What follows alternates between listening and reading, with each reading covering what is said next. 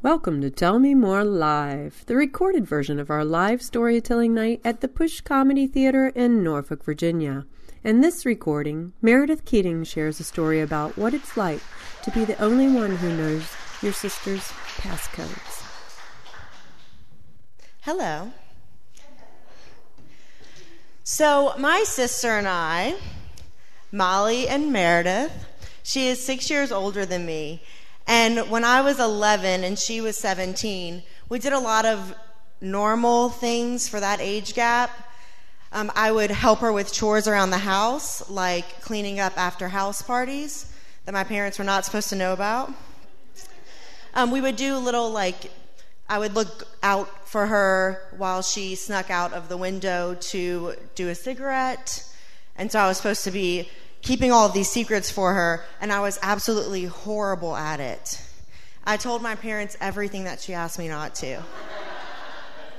But for some reason, she still let me hang around even when my parents didn't make her. So we would do slumber parties, even though our bedrooms were next to each other.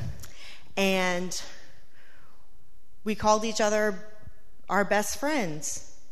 And as we both grew into adulthood, thankfully that title did not go away. And so as we grew to be adults, we would still do slumber parties, and we still call each other best friends. We don't have to hide alcohol from my parents anymore, though, especially now that I am legal also.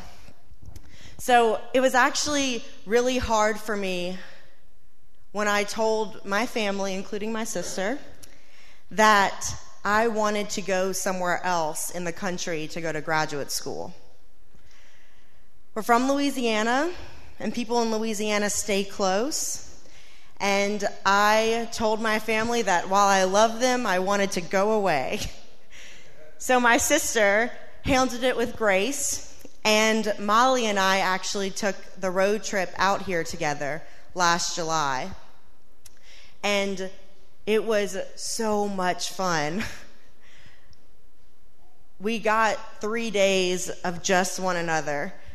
And then she helped me settle into the place that I live now. And shortly after leaving, I was able to find a great balance between making great connections here in Norfolk and still remaining connected to my family back in Louisiana. And last September 15th, 2014, everything just kind of took a pause. I was walking home, and like I normally do, I called my mom and I called Molly just to chat. No big deal. Didn't even leave them voicemails. And before I got home from my 15-minute walking commute, my dad had called me. So I answered, and he told me that Molly had gotten in a car accident. And he just kept on repeating, "I don't want you to freak out." So he said, "I don't want you to freak out. Molly got in a car accident. I don't want you to freak out. Her heart stopped at the scene. I don't want you to freak out. We are all going to the hospital, and we will call you with updates." So we got off the phone, and I didn't hear from anyone for 4 or 5 hours. And while I was just here in Virginia, everyone that loves my sister was there in the emergency room, and I wasn't. I didn't know at the time because I was not getting communications, but that night my sister was fighting for her life, and her pelvis had been broken in the front and the back, so it was just kind of like hanging out, and a lot of her ribs had been broken, so her lungs kept on collapsing. But the big thing that was happening while I was not getting phone calls, she was having internal bleeding, and no one could figure out where it was coming from. And this young doctor, while all of these more distinguished physicians are arguing over what they were going to do with my sister, he took his scalpel and just continued a cut that already existed on her leg. And that's where the bleeding was. And so she became stable. And that's when I got the phone call that my mom called me and she said, okay, we think Molly's going to live. Now let's book a plane ticket. So I got to Louisiana over 24 hours after the accident happened. And she was in the ICU. So while I could see my sister and while I could visit with family, she was in a medically induced coma, so I couldn't actually visit with her. So I didn't know what to do at the time because my partner is Molly. She would be who gets me through a tough situation, and she wasn't there. She was the one in the bed. So what I did was I had connected myself to her boyfriend because Molly is my partner. And then one day she grew up and she actually got a partner. So I thought, since we're so close, I'm close second. So I decided to stay with him while my sister was in the ICU. So whatever he did, I did. So that involved sleeping in the ICU every day, even though no doctors wanted us to. And it involved, only taking a meal when he was going to take a meal and things like that. Well, I had been there for over a week. My sister was still in the ICU, still in her medically induced coma. And I got a cold. So my family and I decided that I should not go into visitation that morning. While everyone was gone, I took my sister's phone and I logged in because I knew all of her passwords. And I left her a note. And I used this note as a way to talk to her with no one else there. And I just told her about what she was going through, who had come by, and pleaded with her to get better. And then I left a few days later. Molly was still not awake, and she still had really big surgeries to go. But because she had been deemed stable for multiple days, the family decided it was time for me to come home to Virginia.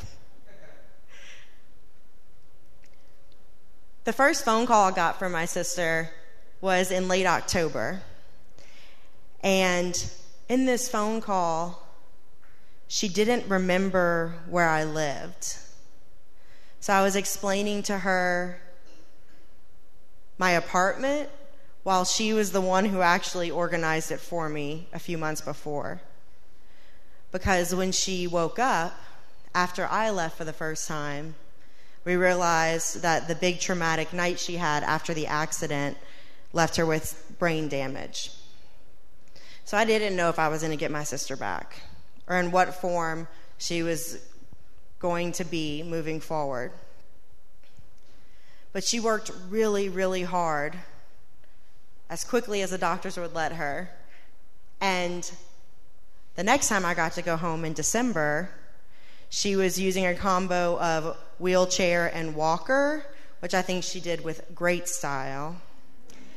And she was really starting to joke around a lot.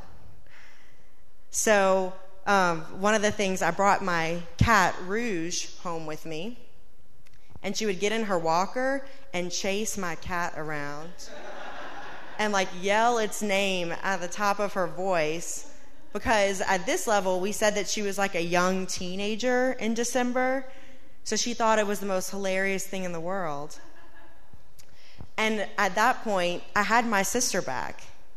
Maybe it was a sister I had when I was 11 and she was 17, but she was there.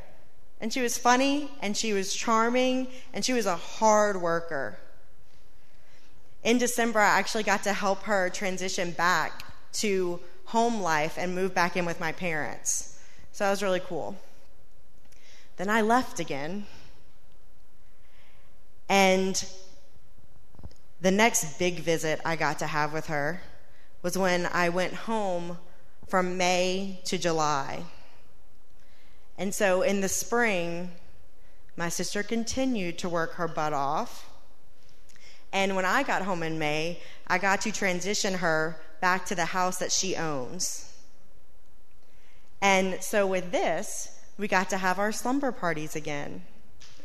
And we got to have arguments over if I was going to sleep in my parents' house or her house at night. So I would get, she would complain that I hadn't slept enough nights that week.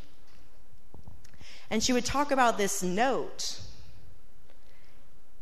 And I had no idea what she was talking about. We even had a third cousin, because we know people like that in Louisiana, our third cousins, brought up this note, and I was like, what are you talking about? And she said, the note that you wrote to me when I was in the ICU. So I actually have the note, and I hated it at first, and I refused to read it, but I read it for the first time this week, and I'm going to share it with you. So just a snap of what my sister and I are like. So it says, Dear Molly, hey Molly, it's your sister. It's Thursday, September 25th.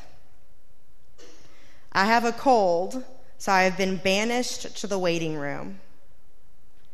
You are moving around, and you try to get out of bed, even though we have barely seen your eyes open.